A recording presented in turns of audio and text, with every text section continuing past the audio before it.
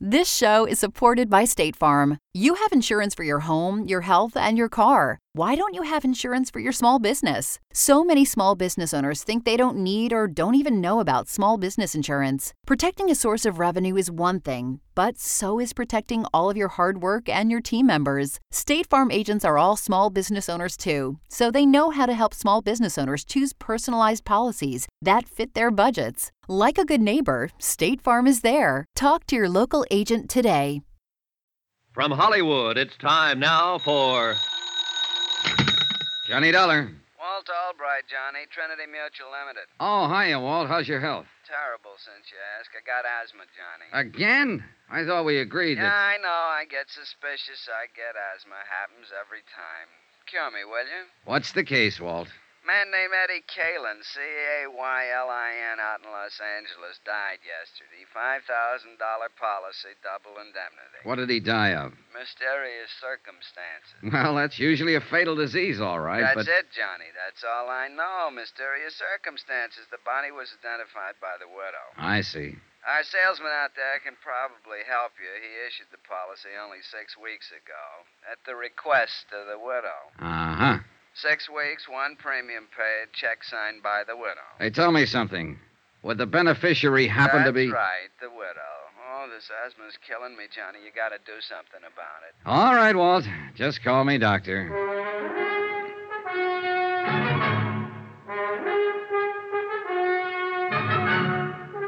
Tonight and every weekday night, Bob Bailey in the transcribed adventures of the man with the action-packed expense account, America's fabulous freelance insurance investigator. Yours truly, Johnny Dollar.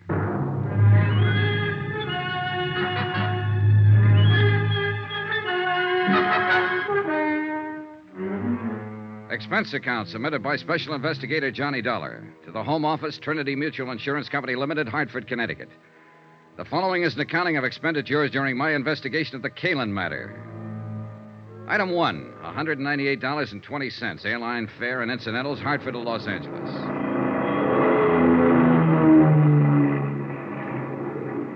I hadn't arranged for anybody to meet me when I arrived at L.A., so I picked up my bags and headed for the taxi stand.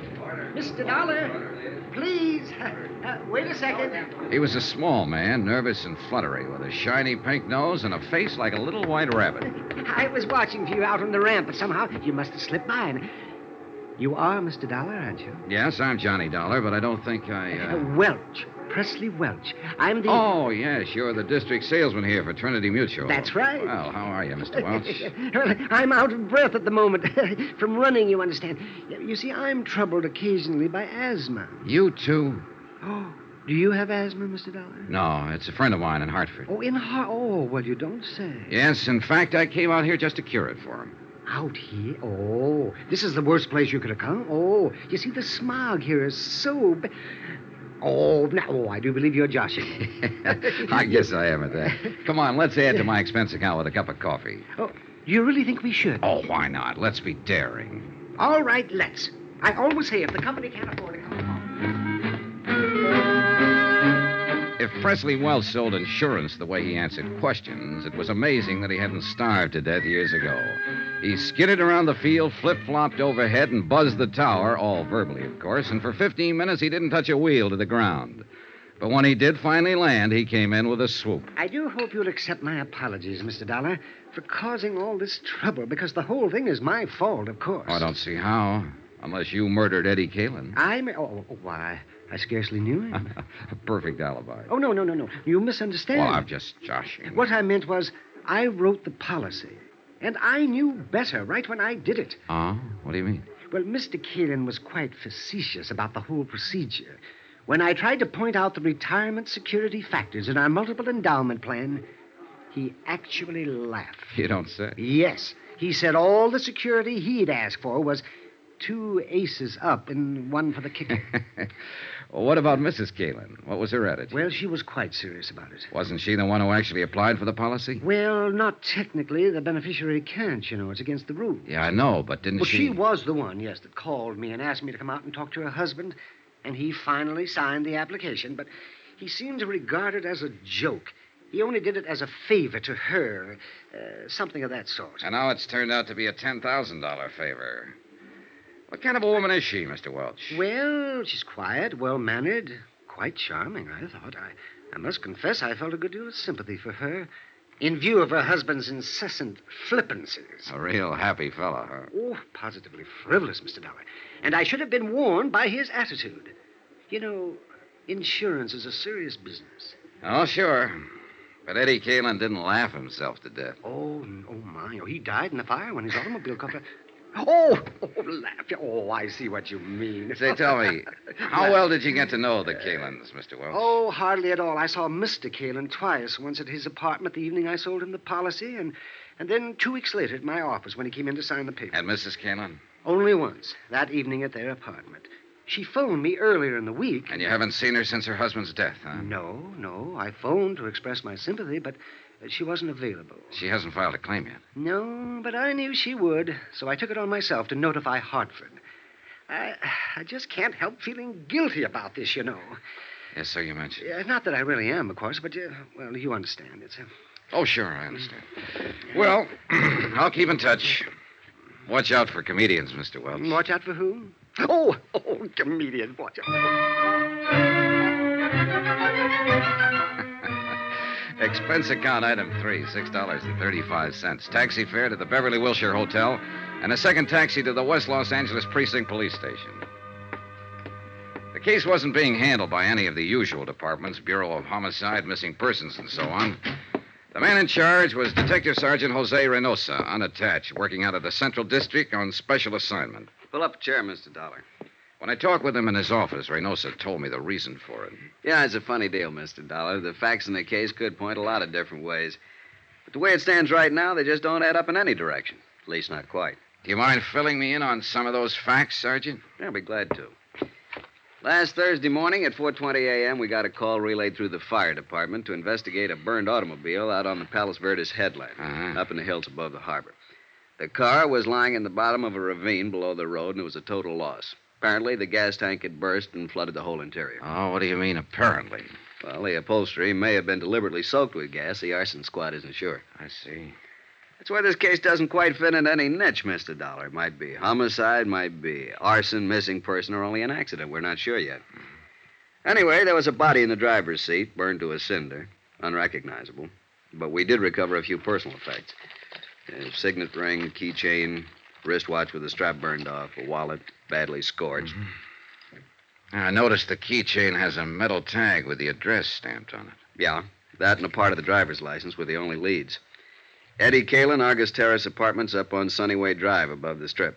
So we went up there and we ran into a second surprise. What do you mean? Nobody home. We attained access, found the place in a mess. There'd apparently been a fight, a chair and a couple of lamps were broken, and there were bloodstains in the living room.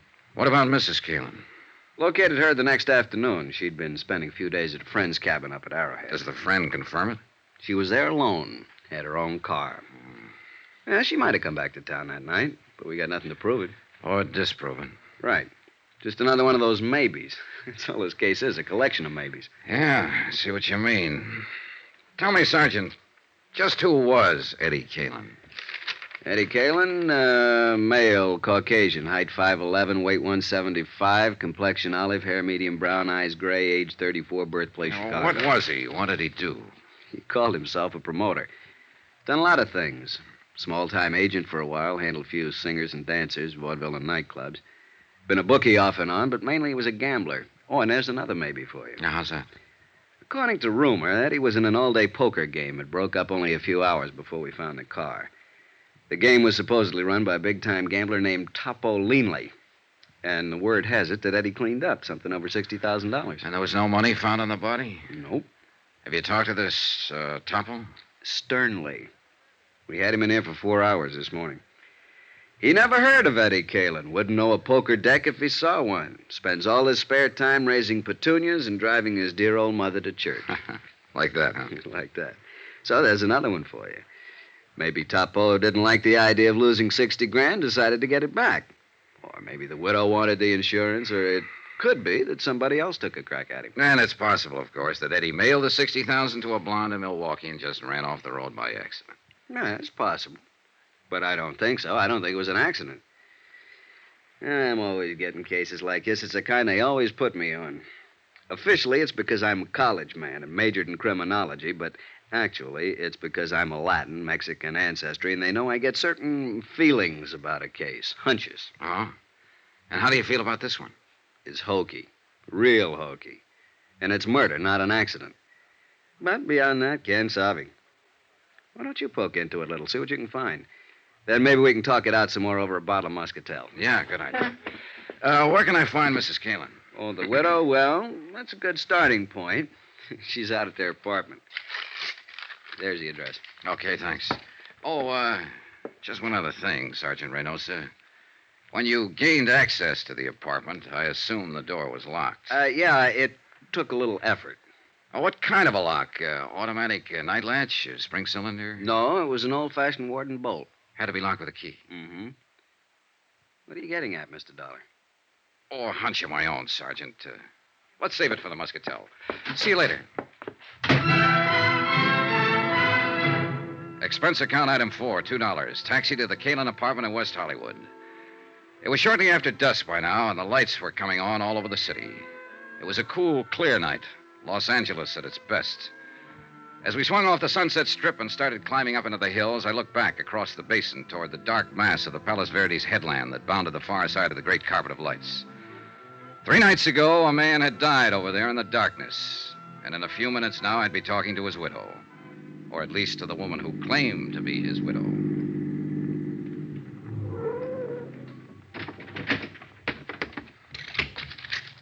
Keep the change. The Argus Terrace apartments, like most of them in that section, sprawled up the hillside above the street. 6 or 8 apartments on as many different levels, all opening onto a central patio filled with walks, steps, and banks of tropical plantings. The Caylin's apartment was at the top, and I was still 50 feet from it when the door opened and a man came out and hurried toward me. I stepped back against the shrubbery and waited for him.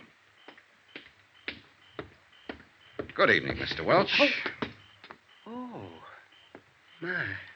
Oh, it's you. Your second visit to Mrs. Caylin? Second? Oh, yes. Yes, it is.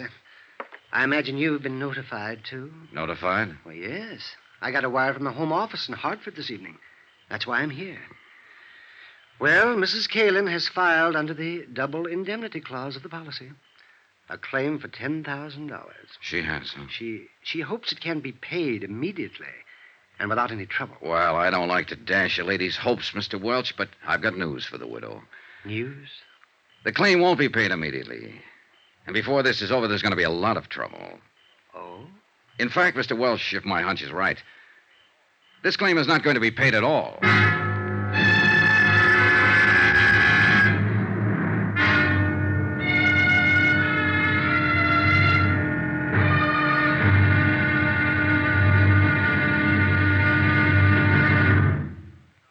Now, here's our star to tell you about tomorrow's intriguing episode of this week's story. Tomorrow, a lovely girl lies, cries, crosses her heart, and hopes to die.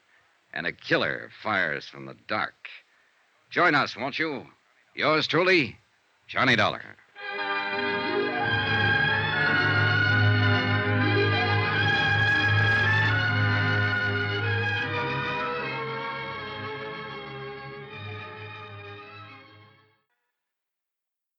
This show is supported by State Farm. Insurance is a part of any solid financial plan. Making sure you have the important things in life covered is one of the best ways to give yourself a little breathing room when things go awry. It's important to protect not only your business, but yourself as a business owner and all current and future team members. State Farm agents know what it takes to run and protect a small business because State Farm agents are all small business owners and they live and work in your community. So they're deeply attuned to what's happening with other small businesses in your market. If you have a small business and are interested in making sure you're protected, reach out to your local State Farm agent to learn more about what you need. They'll help you find the right policy at the right price for your business. Like a good neighbor, State Farm is there. Talk to your local agent today. From Hollywood, it's time now for... Johnny Dollar, Mrs. Caylin. I think Mr. Welch told you I'd be around to see you. Oh, yes.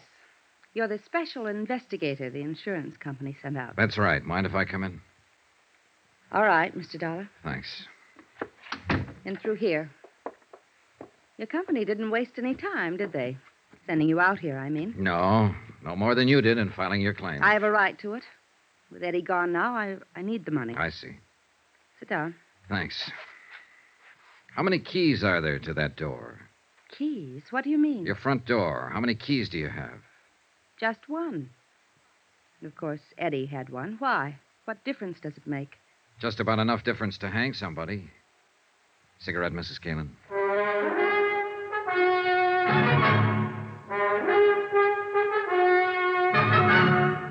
Tonight and every weekday night, Bob Bailey in the transcribed adventures of the man with the action-packed expense account, America's fabulous freelance insurance investigator. Yours truly, Johnny Dollar.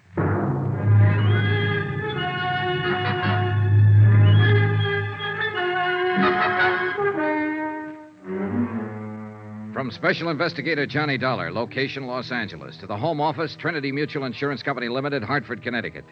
Assignment, the Caylin matter. Expense account continued. That's quite a dramatic statement, Mr. Dollar. Are you prepared to name that somebody who may get hanged? Not at the moment. Could it be that you don't have a name? That's possible, of course. That you're just fishing, so to speak? Bluffing? Now, why would I do that with you? I don't know, frankly, but you must have come here for some reason. Yes, I wanted to ask you a few questions. And you'd be smart to answer them, under the circumstances. What circumstances? The only one I know anything about is the tragic one of losing my husband only 3 days ago. You have my sympathy, Mrs. Caylin. Sergeant Menosa questioned me for hours. There's nothing more to answer. Will you go now, please? All right, if you say so. Your unwillingness to cooperate will undoubtedly prejudice your claim for the insurance. That's all you care about, isn't it? Finding some excuse for not paying off the policy. Now, wait a minute, Mrs. Caylin. I'm not crooked, and neither is the company. If a claim is legitimate, they pay it, always. I'm sick of being under suspicion, of being accused. I'm not accusing you of anything. All I'm after is some information. And if you refuse to give it... Good night, Mrs. Caylin. No, wait. Wait, Mr. Dollar. Yes? Don't go. Come back, please. I'm sorry. I've been under such a strain, on edge. Forgive me. That's all right. Forget it. I didn't mean what I said, but I've answered so many questions. And to go through all of it again, well, it seems so pointless. Yes, I understand. But I've found that people say things to me sometimes that they forget to say to the police. They're more relaxed, I guess. Don't feel they're on the spot so much. That's true. But I thought it was just me. No, you're not alone. I remembered something like that after I talked to Sergeant Menosa. He wanted to know where Eddie hung out mostly, bars and so on. Could only think of two. What are the names of the bars, Mrs. Caylin? The Eloines on Beverly Boulevard and the Brass Monkey Inn down on the Strip. What difference does it make? Eddie wasn't killed in a bar. No, but he probably met people there, talked to them. You see, it's a matter now of trying to reconstruct his life, step by step, right up to the moment he died. You'd be surprised how much bartenders see and hear. And remember. I suppose they do. All right, Mr. Dollar. I'll be glad to answer any questions you want to ask. Good. One thing, though. I wasn't expecting visitors, of course, and I wonder if I could have just 5 minutes to change and freshen up a little. Oh, well, that's unnecessary. I won't be here long. But I'd feel better, really. Do you mind?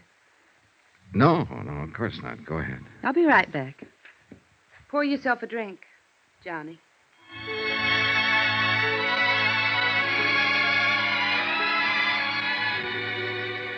I had the drink and waited and got ready to brace myself. I've been through this before. Attack plan number 2, a common garden variety. When you can't beat 'em, join 'em. And when the joiner is a lovely woman, the maneuver usually starts with some paraphrase of, slip into something more comfortable. Why don't you have a drink?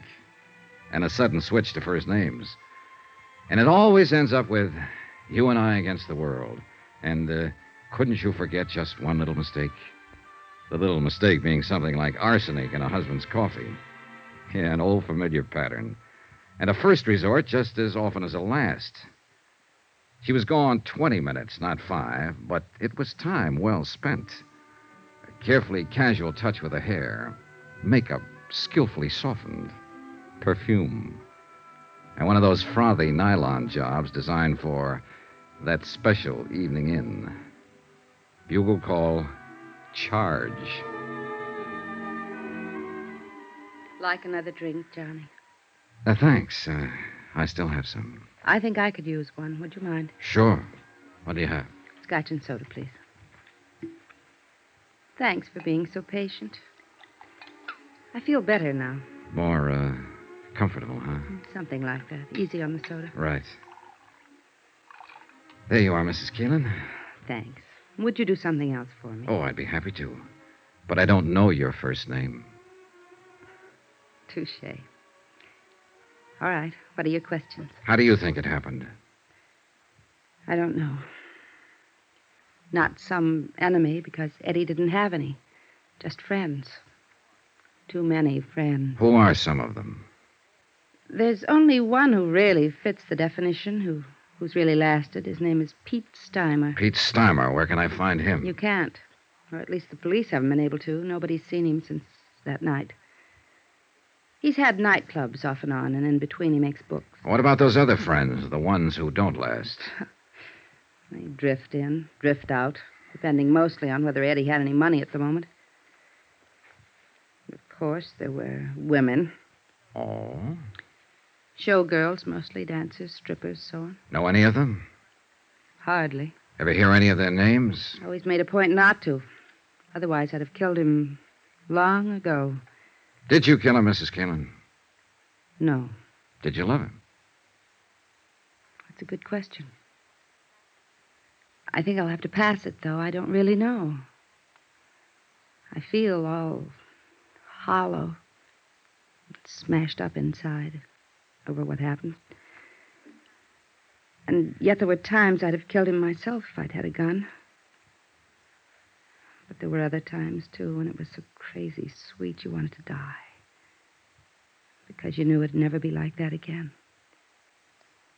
Yeah, that's the way it was with Eddie. Mad, mixed up. Like watching a 10-ring circus from the front seat in a roller coaster. That's why women flocked around him. That's why they always ran from him later. You didn't run. Could I have another drink? Oh, sure. Were you trying to run when you went up to Arrowhead by yourself? Maybe. We'd had a fight. I ran out and told him I wasn't coming back. And only 3 days later, over the radio, I heard where he'd been found dead. Burned up in his car. Here you go. I guess they call it shock.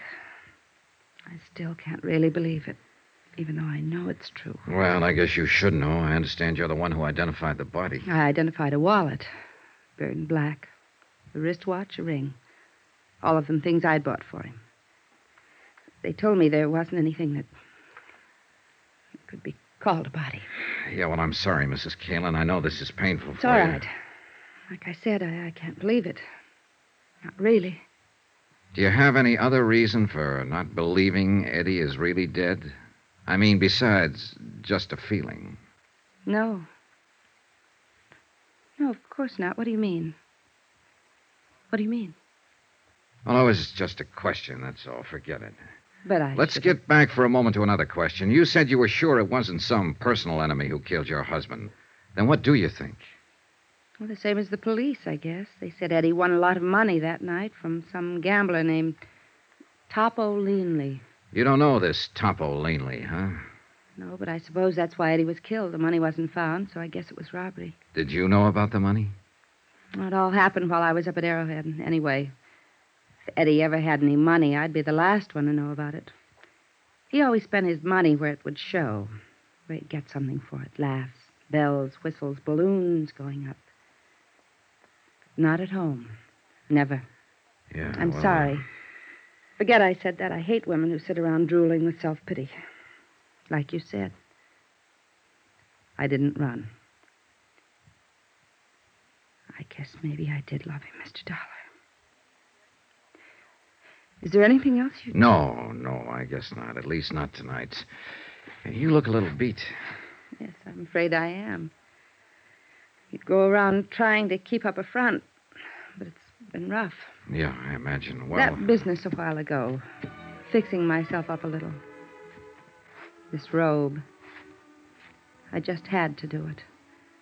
There are times when a woman has to feel like a woman. In order to feel anything, even sane. I guess you wouldn't understand, though. And I'm afraid I gave the wrong impression. No. I think I do understand. Now. And I also think I owe you an apology. For what? For walking in here with a preconceived opinion, for being rude, being wrong. I'm sorry. Forgive me. Forgiven. Forgotten. And come back again, please. Regardless. I might, on one condition. Yes? Your first name. Would you mind? It's Lila. Thanks, Lila. Good night. Good night. I caught a flash of movement from the corner of my eye and whirled around just in time to see somebody slip off the corner of the terrace and edge into the shadows of the shrubbery. I stepped off the porch and moved toward the dark hedge of banana and scrub palm. I was watching for a sudden attack, but nothing happened. Then I heard a slight sound on the next terrace level up the slope, a rustle of bushes, an accidental scrape of a shoe on the cement walk, and I slipped along the walk. I stopped at the head of the steps and listened. Nothing. The only way out of the patio to reach the street was to come past me. I started searching. But even though I was on guard, when the attack came, it caught me off balance. All I could see was a dark shape and the glint of metal in an upraised fist. I grabbed the arm and twisted and drove my left into his stomach, and again. He rolled to his knees and raised his right hand, and again I saw the glint of metal. I jumped for him, grabbed his hand, twisted it back, and at the same time I swung my foot and kicked him in the jaw. Johnny! Johnny, are you all right? Yeah, I'm all right. Call Sergeant Reynosa, will you, Lila?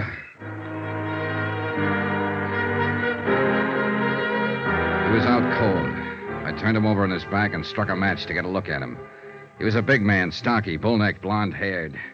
I slid my hand inside his coat and fished out his wallet and opened it. His name was Topo Leanley.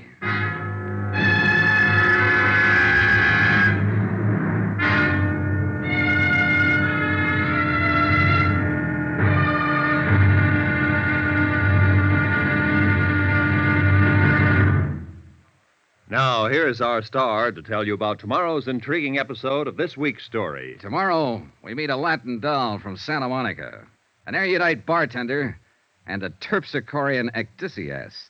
And they're all in the cast. Join us, won't you? Yours truly, Johnny Dollar.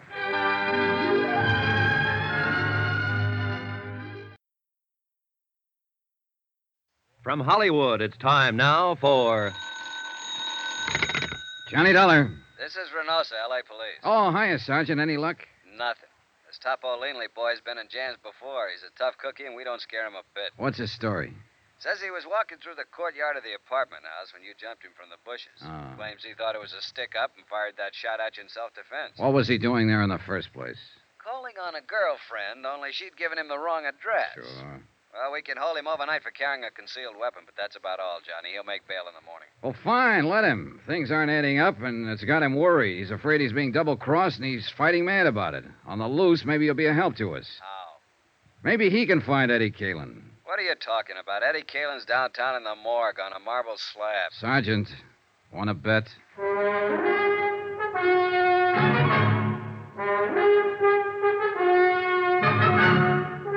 Tonight and every weekday night, Bob Bailey in the transcribed adventures of the man with the action-packed expense account, America's fabulous freelance insurance investigator. Yours truly, Johnny Dollar.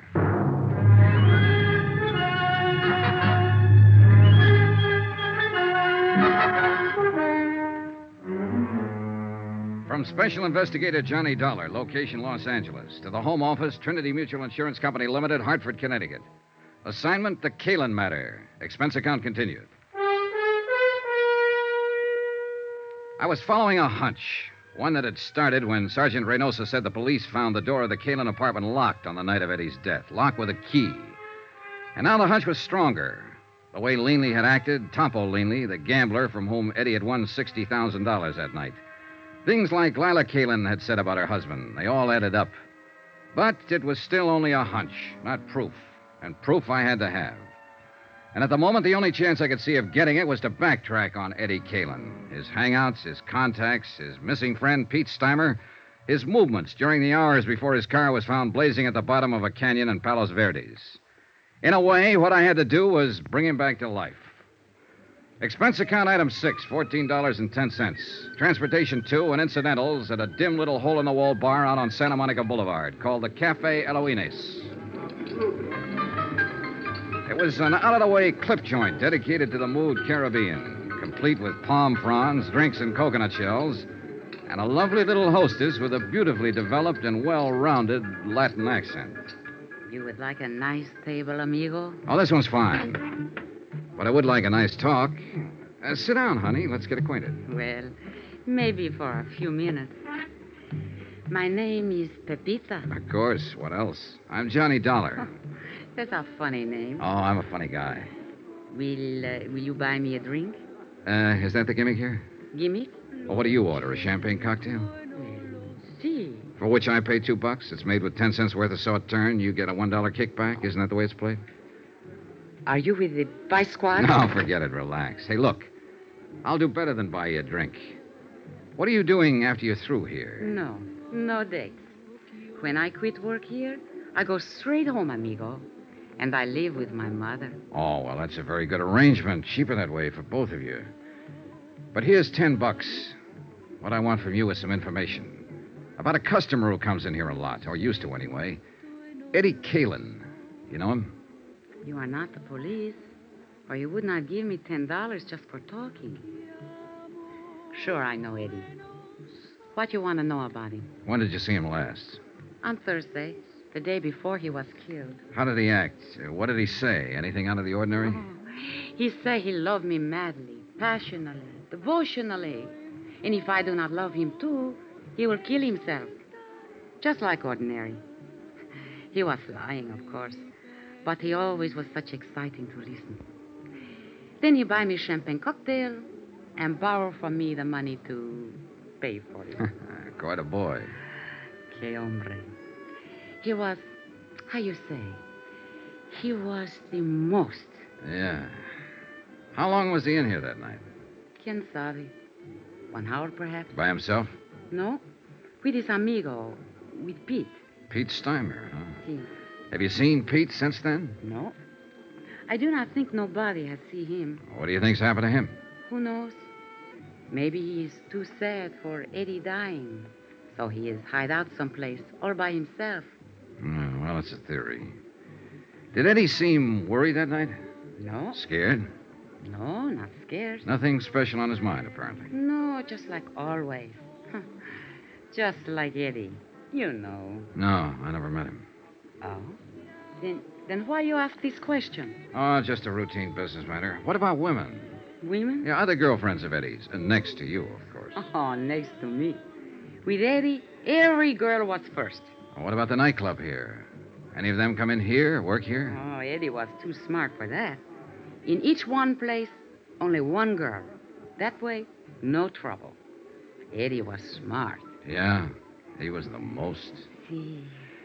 What about girls in other places around town? Do you know any of them? No, I do not know any, but... But you've heard rumors. Well, there is a place which is called the Brass Monkey. Ah, yeah. They have girls there which, how you say it, they take off some clothes and go jump around with the music. Strippers? Yes, strippers. Well, somebody has always make jokes with me about one of those strippers. They say Eddie has had the big thing with her. They think to make me mad, but there's no difference to me.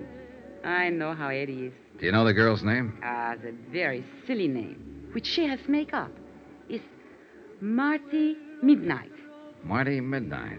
She has black hair like me, but mine is natural black. Oh, yeah, sure. I figured as much. It's very beautiful. Muchas gracias, Johnny. Well, thanks for some pleasant conversation. You are leaving now? Yeah, why? But maybe you will come back. No? I wasn't planning to. At 1 o'clock, I am through working. If you will come back... No? No. We wouldn't want to worry your poor old mother, would we? Keep her waiting up. What are you talking about? My mother is living in Havana, Cuba.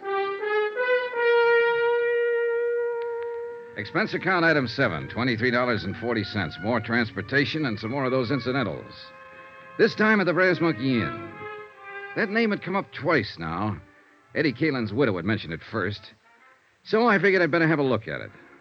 The Eloines had been a fairly quiet place, dimly lighted, with a big play on that mystery of the jungle routine. But the Brass Monkey was a pony of a different tint. At the Brass Monkey, they let down their hair and really lived. The chorus line was on and at it when I arrived, and strangely enough, the girls were all dolls, pert, young, lively, 7 of them from left to right. But not one of the 7 had midnight black hair. I leaned against the service bar and waited for the bartender to come down out of the clouds and notice me, and he finally did. Oh, sorry, Buster. Just couldn't see you for looking at you. Oh, that's all right. Who'd bother with a customer at a time like this? Another art lover. Man, I'll tell you true, there is the cream of the crop. 7 shining sisters. The Pleiades, brother. The absolute up-top zenith of the entire ecclesiastic firmament. What'll you have to drink? Scotch over ice. Checo. I read a lot. That's where I get all them big words. Always try to better myself. Get ahead, man, that's the thing. Yes, so I've heard. So I read all the time, and I got a system, too, a shortcut. You know all them books you see around? You know what they're full of? Well, opinions vary. Words. And you know where they get them? From the dictionary. So I don't mess around. I go right to headquarters. The only book I read is the dictionary. You what? Sure. Read it through twice, and now I'm clear up to J on the 3rd time around. You know what a joss house is? Yeah, it's a Chinese temple. I think I need that drink now. Oh, I'm sorry, Buster. Here you are. Say, you're pretty smart yourself. Oh, I'm a pedant. Pedant. That's with a P. Nah, I won't get to that for another 3 months. That's $1 even for the drink. Here you go. Keep the change. Well, thanks. Hey, this is a 20 you give me. Yeah, I know. Oh, I see. Well, Buster, the answer is no. I can't fix you up with one of the girls. All I want is some information. Like what? Like, where is Marty Midnight this evening? Oh, that I wouldn't know. She hasn't been around since, well, not for the last 4 or 5 nights. Since Eddie Caylin was murdered? Is that what you're about to say? Police? Insurance investigator. The company I represent issued a policy on him. Eddie Caylin with insurance? Yeah, he took it out about 2 months ago. Who's the beneficiary? His wife. Well, I never met the gal, but I guess she's got something common. She must have took quite a beating off of Eddie. Man, that cat could really operate. So I gather. You happen to know where Marty lives? Nah, she moved a few weeks ago, after she took up with Eddie. I don't even know her real name. Hey, is the manager here? I'm the manager, Buster. I hired him, fired him, and in between, just look at him. Oh, man, what a life. Do you know a friend of Eddie's named Pete Steimer? Sure I know. He hasn't been around either. Disappeared that same night, huh? Yeah, that was a bad night all around. There was another guy dropped out of sight, too, a hood named Mike Kelso, one of Topo Leanley's boys. Do you know Topo? He comes in all the time. He's, Hey, wait a minute. You must be the cat that broke his arm. Well, congratulations, felicitations, and happy days. I'll have a drink myself on that. A real popular boy. Huh? Oh, the most. I understand he got his start by leaning out of his baby carriage and shoving his mother under a car. Was he in here that night? Well, sure. That's where Eddie met him. I told Eddie to stay clear of that game. And was I right? And you think that's why he was killed, for the $60,000 he won that night? Buster, that's the type of question I never answer. And that's exactly why I stay so healthy. Well, you don't have to answer. That's where all the logic points. Eddie met Topo Leanley in here that night and was invited into one of Leanley's big-time poker games. Eddie was lucky, plenty lucky, and Leanley got hit hard. He decided he wouldn't stand still for it, so he and his muscle man, Mike Kelso, went around to Eddie's apartment, beat him up, got the $60,000, took Eddie out to the Palos Verdes Hills, ran him off the cliff, and set fire to his car. Any reason why it couldn't have happened like that? No. But there are a lot of loose ends. Like what has happened to Pete Steimer and Marty Midnight? Scared silly, hiding out. Mike Kelso. Same thing. He's sweating it out, waiting to see which way the wind blows. Or there's whispers around that he double-crossed Topo and ran out with the dough. Could be. But I keep remembering that door. What door? To Eddie's apartment. It was left locked with a key. So what's it got to do with every... Uh-oh, the police. I'm raided again. Hey, Red, dump that water, bar, whiskey down a sink. Jackie, get back there and tell the girls to cover up. Take it easy, you cats. Just keep your seats. Everything is copacetic. Relax. It's not a raid. That's Sergeant Reynosa. He's handling the Caylin case. Buster, a cop's a cop no matter what he's handling. Now shake it up, Red. Turn on that water in the sink and dump it all in. What the devil are you doing here, Johnny? Having a drink? What's up, Sergeant? I'm looking for a girl who's supposed to work here named Marty Midnight. So am I. What's your reason? Suspicion of murder. What? The guy was killed in her apartment about an hour ago. The neighbors heard the shots. And it's real crazy, Johnny. It just can't be, but it is. We got a fast check on the fingerprints. You know who the guy was? Sure. It was Eddie Caylin.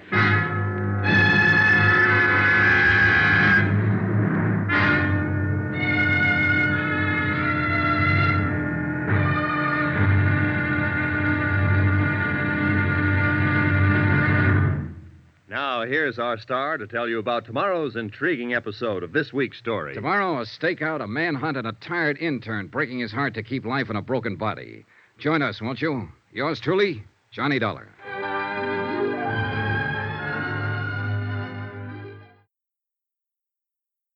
From Hollywood, it's time now for... Johnny Dollar. Johnny? Well, that's strange. Is this Mrs. Caylin? Lila? Yes, someone from the police department asked me to call Sergeant Reynosa at this number, but I didn't... Yeah, Reynosa was trying to reach you, but your phone didn't answer. Well, I was just letting it ring. I was trying to get some sleep. Then the officer came by. Where are you, Johnny? What's happened? We're at the apartment of a girl named Marty Midnight. Ever hear of her? No, why? Lila, you better brace yourself, honey. You've got another shock coming. Shock? What do you mean?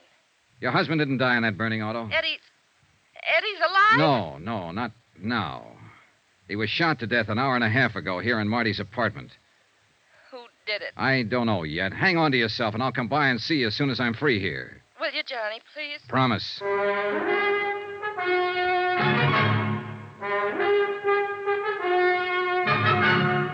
Tonight and every weekday night, Bob Bailey in the transcribed adventures of the man with the action-packed expense account, America's fabulous freelance insurance investigator. Yours truly, Johnny Dollar.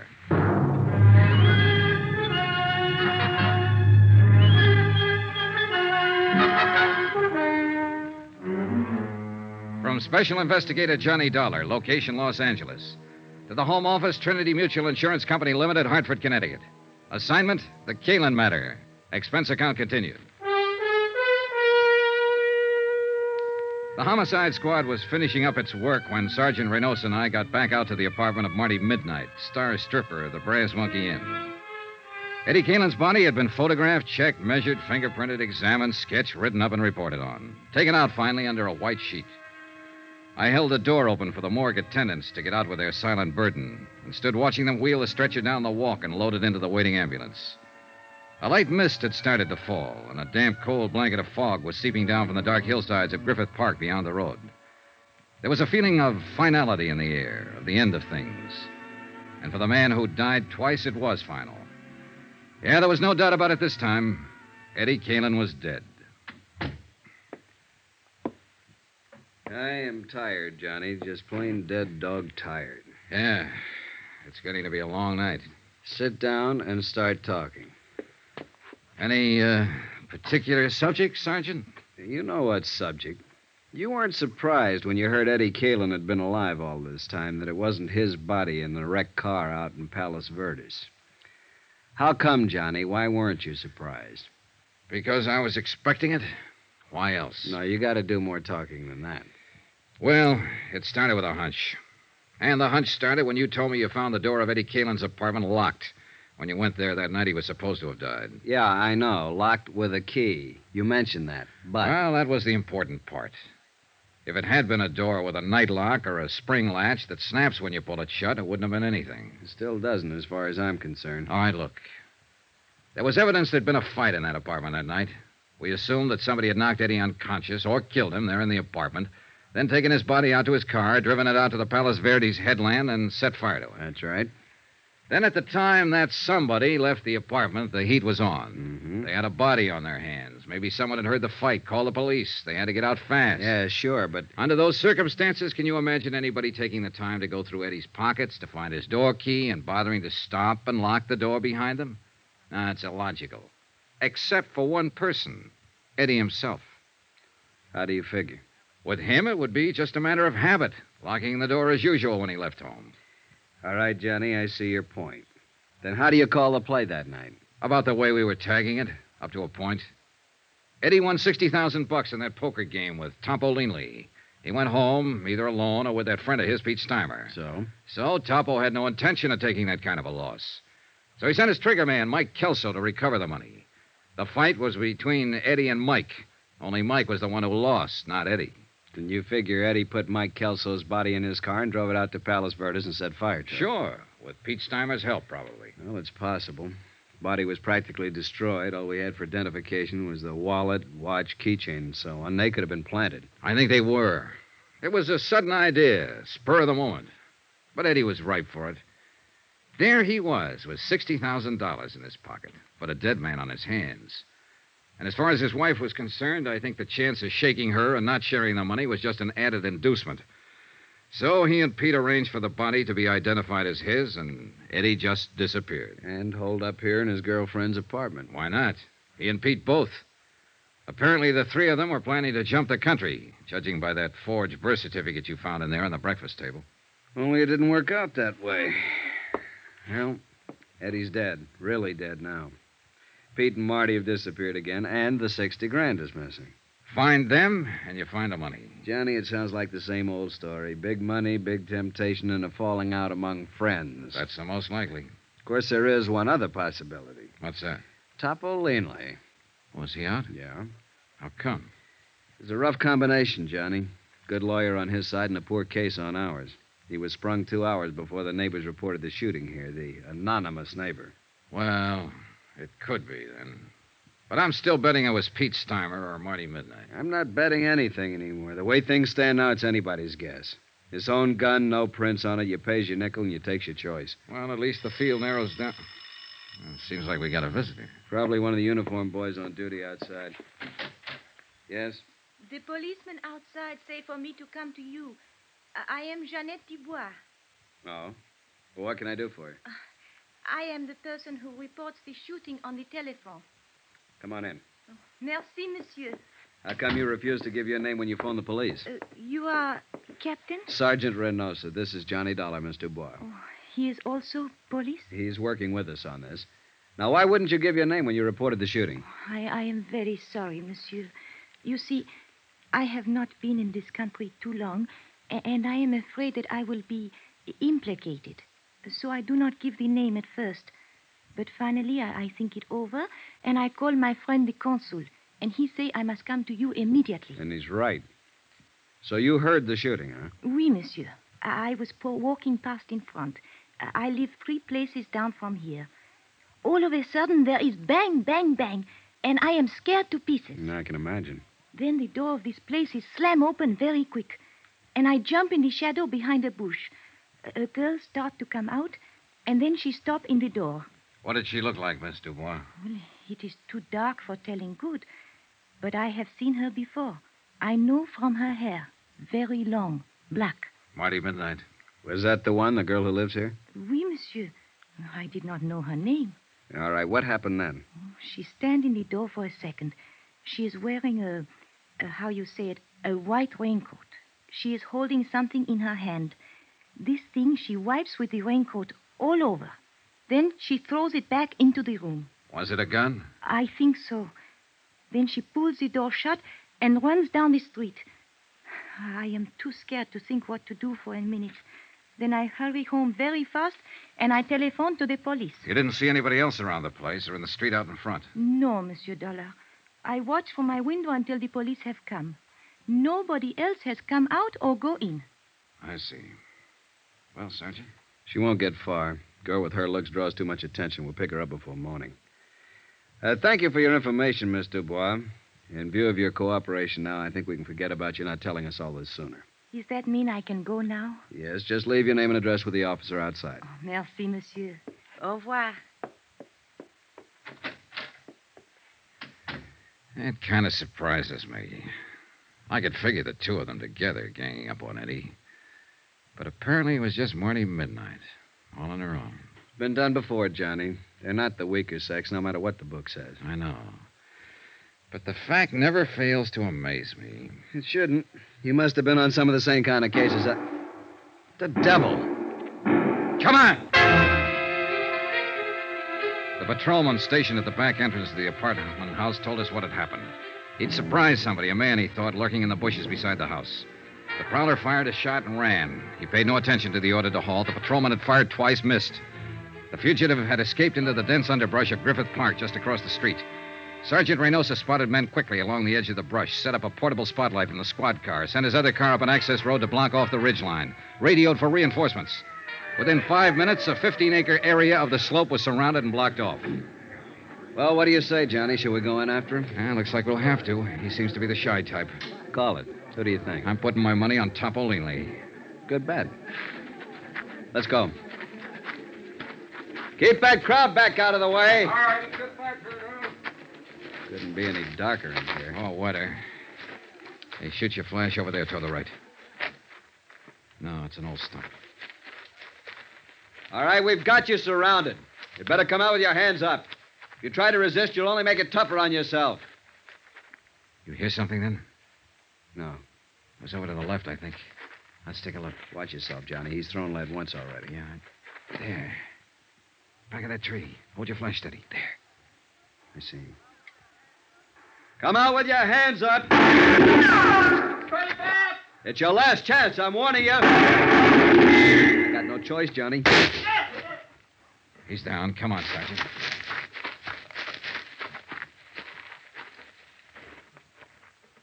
Well, what do you know? It wasn't Topolini. It was Eddie Caylin's friend, Pete Steimer.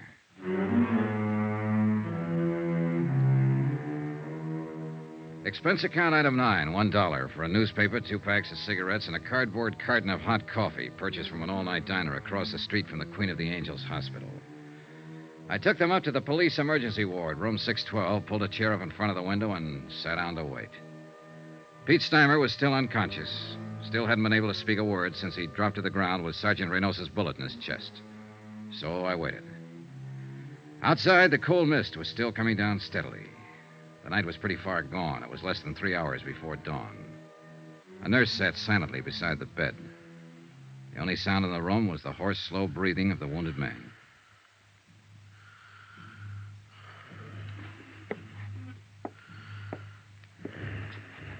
After a while, the nurse left the room for something, and Pete seemed to rouse slightly at the sound of the door.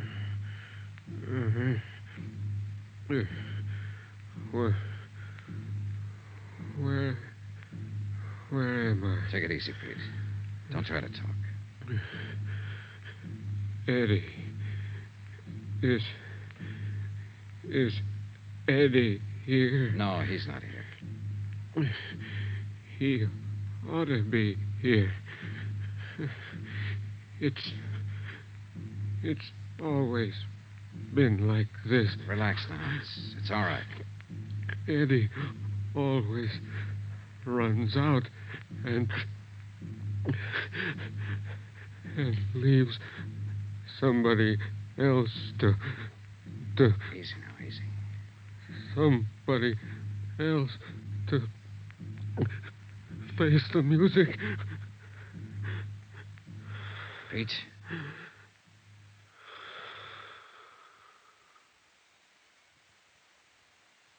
And those were his last words before he went to face the music.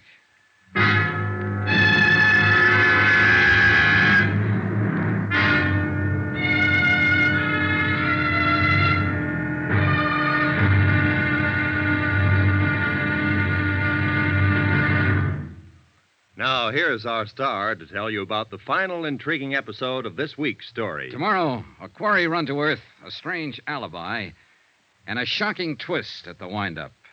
Join us, won't you? Yours truly, Johnny Dollar.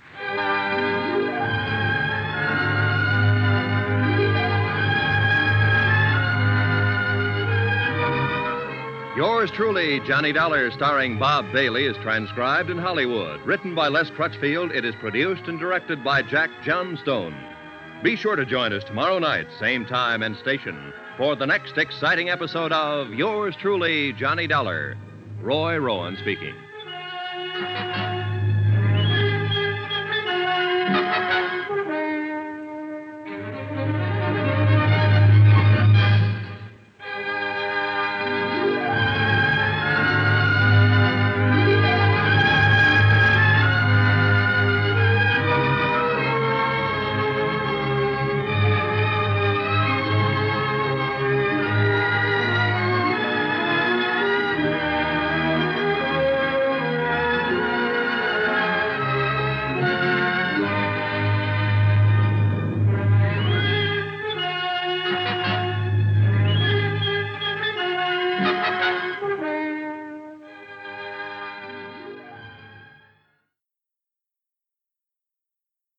From Hollywood, it's time now for... Johnny Dollar. Sergeant Reynosa, Johnny. Oh, I was just going to call you. Has he talked yet?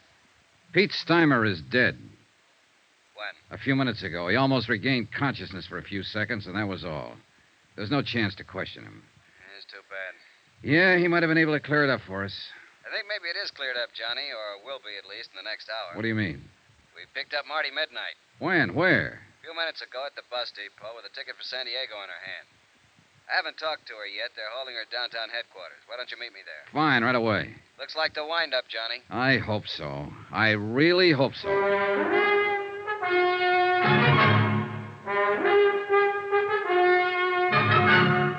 Tonight and every weekday night, Bob Bailey in the transcribed adventures of the man with the action-packed expense account, America's fabulous freelance insurance investigator. Yours truly, Johnny Dollar.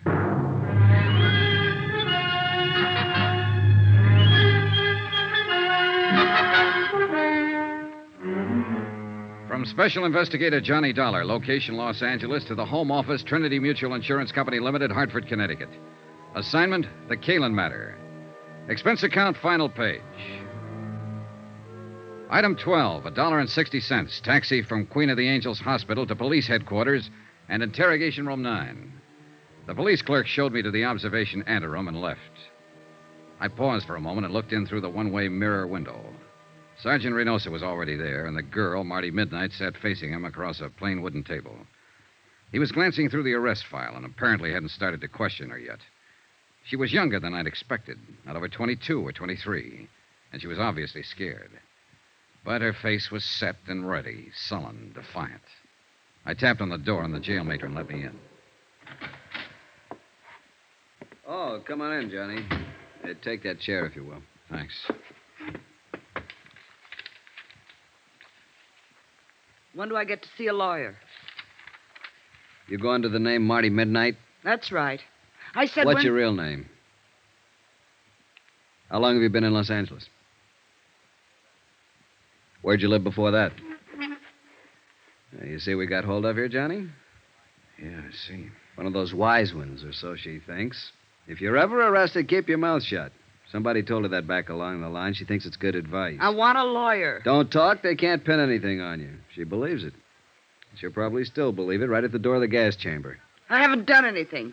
You gotta let me see a lawyer. It's a law. You'll see one at the usual time. I know that law, too, Marty.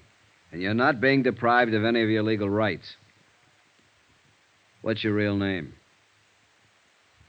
Well, then I guess we'll have to contact your folks and see if they have any influence. Contact my folks? Who are they? Go on, tell me. Well, let's see. Oh, yes. Mr. and Mrs. John R. Jack Line of San Diego at 426... How did you find out? And your name is or was Jean Luann Jack Line. Don't let my folks know, please. I'll talk, Sergeant. I'll answer anything you want to know. If you just won't use my real name. If you won't let my folks find out, please. Suddenly, she was just a frightened kid, not a hard-boiled little chorus pony, a nightclub stripper, but only a scared girl who didn't want her folks to find out. She kept her head down, and she answered Reynosa's questions, her eyes lowered like a repentant school kid who'd been caught playing hooky. Then I remembered. The charge here was murder. Did you know that Eddie Caylin was married when you started going around with him? Not at first. And later you found out, but you kept on going with him. Well, he said he was getting a divorce. He said he'd been trying to get free of his wife for 6 months, but she wouldn't let him. Did you believe that? Well, yes. I don't know. I didn't until he came here that night. He said we were going to run away to Mexico together. The night he killed Mike Kelso? Yes, but I told you I didn't know about that until 2 days later. And it was self-defense, honest. Mike was trying to hold him up to get back the money Eddie won in that poker game. It was self-defense. Then why did Eddie go into hiding? Well, I told you that, too. It was his chance to get away from Lila and... Where were you going when the police arrested you over there in the bus station? San Diego. To my folks. Nobody here ever knew me by any name except Marty Midnight. I didn't think you could trace me. And you didn't want to be traced? Well, of course not. I came back and saw the police car at my apartment, and then I knew you'd found Eddie. I didn't want to be mixed up in it. Why'd you kill him? Marty? Kill who? Eddie. It wasn't Eddie. It was Mike Kelso. Eddie's the one who killed him in a fight. I told you that. It was... Oh, but you know it wasn't Eddie. You picked him up at my apartment, didn't you? Yeah, sure. We picked him up. In a basket. What? He's across the street from the morgue. Why'd you kill him, Marty? I didn't kill anybody. I didn't know Eddie was dead. I was coming home and I saw the police car. I thought you'd found him, that's all. I didn't know he was dead. I didn't kill him. You gotta believe me. I didn't know anything about it, honest. Honest. Marty Midnight. Sharp, hard, tough. A striptease dancer who'd been around, knew all about it. Marty Midnight. A scared, sobbing little child. Honest. Cross my heart and hope to die. Well, maybe she would. I left a few minutes later, and Sergeant Reynoso walked out with me to get a breath of air. It was a cold, gloomy night with a gray dawn just ahead. 3 people were dead. And in the great stone building we walked out of, the machinery was grinding away, getting ready to take the life of a 4th one. Well, I guess I better get back inside, Johnny. Yeah, all right, Sergeant. The lab boys are making a paraffin test. You know, it's too bad. She's just a kid. Yeah. I was hoping it'd be Topo Leanley. That I'd love. He's long overdue. Well, he's still on the loose. It's a kid up there. You know it, and I know it. And anything else is just wishful thinking. That witness saw her leave, saw her wipe off the gun, throw it back into the apartment. Yeah, I know. Well... Where'll you be, Johnny? The hotel? Oh, not for a while. I'm going to stop by Lila Caylin's. At this time of night? Oh, she'll be waiting up. I promised her I'd see her and tell her what happened.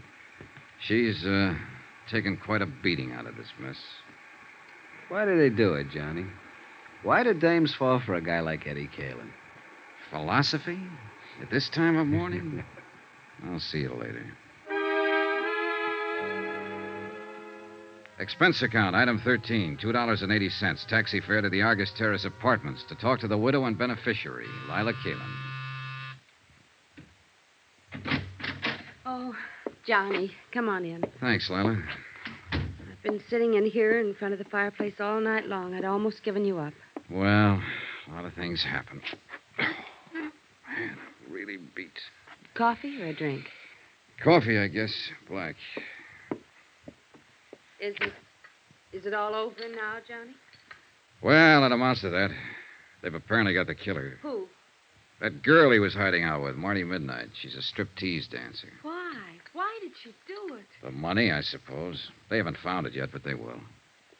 Here's your coffee. Oh, thanks. I feel sorry for her. Maybe because I feel sorry for myself or anybody who ever got mixed up with Eddie. Why do we do it, Johnny? Why do we go blind when a guy like that comes along? I don't know. You tell me. I wish I knew. Maybe a girl I met yesterday evening had it tagged. She said she knew Eddie was always lying. But he made it sound so exciting. He did. I had 4 years of it. Never knowing when he'd walk out and not come back. Never knowing who he was with. Knowing only one thing for sure. That he was lying to me every hour of the day. Now that it's over, I wonder why I went through with it. But he did make it sound exciting. Well, the best thing you can do, Lila, as soon as it's cleared up. Who can that be? This time. Oh, it might be Sergeant Reynoso. I told him I'd be here. Hello? Oh, yes, just a moment. You were right. Thanks. Yeah. Hold on to your hat, Johnny. It's wide open again. What do you mean? That paraffin test, negative. What? Marty Midnight hasn't fired a gun in the last 2 days. She was telling the truth, witness or no witness. So it looks like Topo Linley's the boy. Sergeant, wait. Huh? What was Marty wearing when they picked her up at the bus depot? Why, well, the same thing she was when you saw her. Skirt and sweater. Did she have a coat on? A short jacket. What are you getting at? Hey, Johnny, you still there? Sorry, I was thinking. And it figures. Sergeant, can you come out here right away? Delilah's place? Why? It's important. Believe me. All right, Johnny, right away. What was it, Johnny? Lila with the coal black hair. It's beautiful. Well, thank you, Johnny. Pepita has black hair, too. And Marty Midnight. Eddie only liked dark-haired girls. But Marty didn't have a white raincoat. I'll bet you do, though. What? Where is it? Here in the closet? Johnny, Uh-huh. what's this all about? A witness saw a girl leave Marty's apartment right after the shots. But it was dark, and all the witness could make out was the black hair and the white raincoat. What do you mean? The witness saw the girl wipe off a gun on the front of her coat, then throw it back into the apartment and run. There are smudges on your raincoat, Lila. It's grease off the door of the car. Supposedly, you haven't been out of this place since I talked to you yesterday evening. But it hadn't started to rain then, and the coat's damp. Why did you kill him, Lila? You're out of your mind, Johnny. It's no use, honey. Reynosa's on his way out here. They'll make a paraffin test and prove you fired a gun. They'll probably dig up the taxi driver who took you out there. They'll search the place here, find the money. Was that it? The money? Was that why you killed him? No. I didn't mean to. When I went out there. Yesterday evening while I was talking to you, I suddenly wondered if it might not have been somebody else's body in that car. I knew about Marty Midnight, of course. I knew about all of them. After you'd gone, I went out there. Waited until I saw Pete Steimer leave, finally Marty. And I forced my way in. So? And Eddie was furious. We argued and fought. Eddie drew a gun on me. He threatened me. We struggled. So that's going to be your pitch, huh? Plea of self-defense. That's it, Johnny. Self-defense. Well, good luck. You'll need it.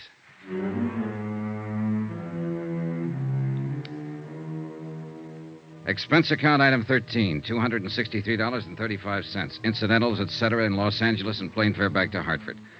Expense account total, $596.85. End of expense account. End of report. Remarks? So the question still stands. Why do they do it? Why do girls go blind when the Eddie Caylins walk in? You might ask a stripteaser down in San Diego. But don't look for her under the name of Marty Midnight. She's Jean Luann Jackline now, a quiet kid. Lives at home with her folks. Yours truly, Johnny Dollar.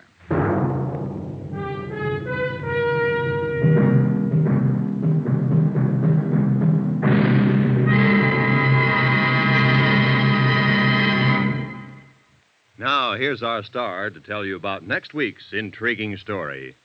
Next week, the case of a beautiful girl who refuses to see the man she loves as he really is. A killer. Join us, won't you? Yours truly, Johnny Dollar.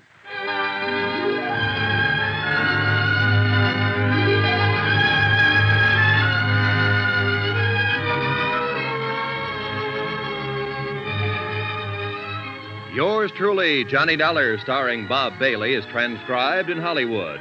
Written by Les Crutchfield, it is produced and directed by Jack Johnstone. Heard in this week's cast were Virginia Gregg, Lucille Meredith, Alma Lawton, Gloria Blondell, Howard McNear, Harry Bartell, Peter Leeds, and Byron Kane. Musical supervision by Amerigo Marino. Be sure to join us on Monday night, same time and station, for another exciting story of Yours truly, Johnny Dollar. This is Roy Rowan speaking.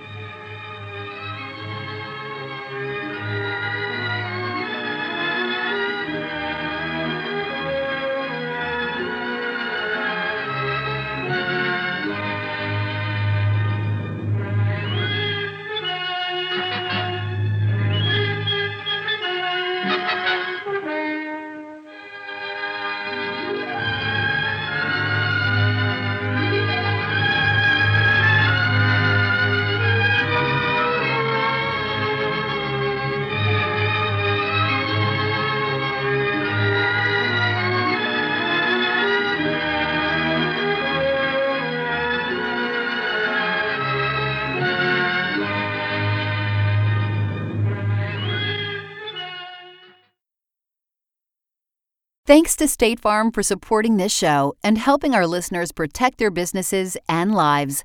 Like a good neighbor, State Farm is there. Talk to your local agent today.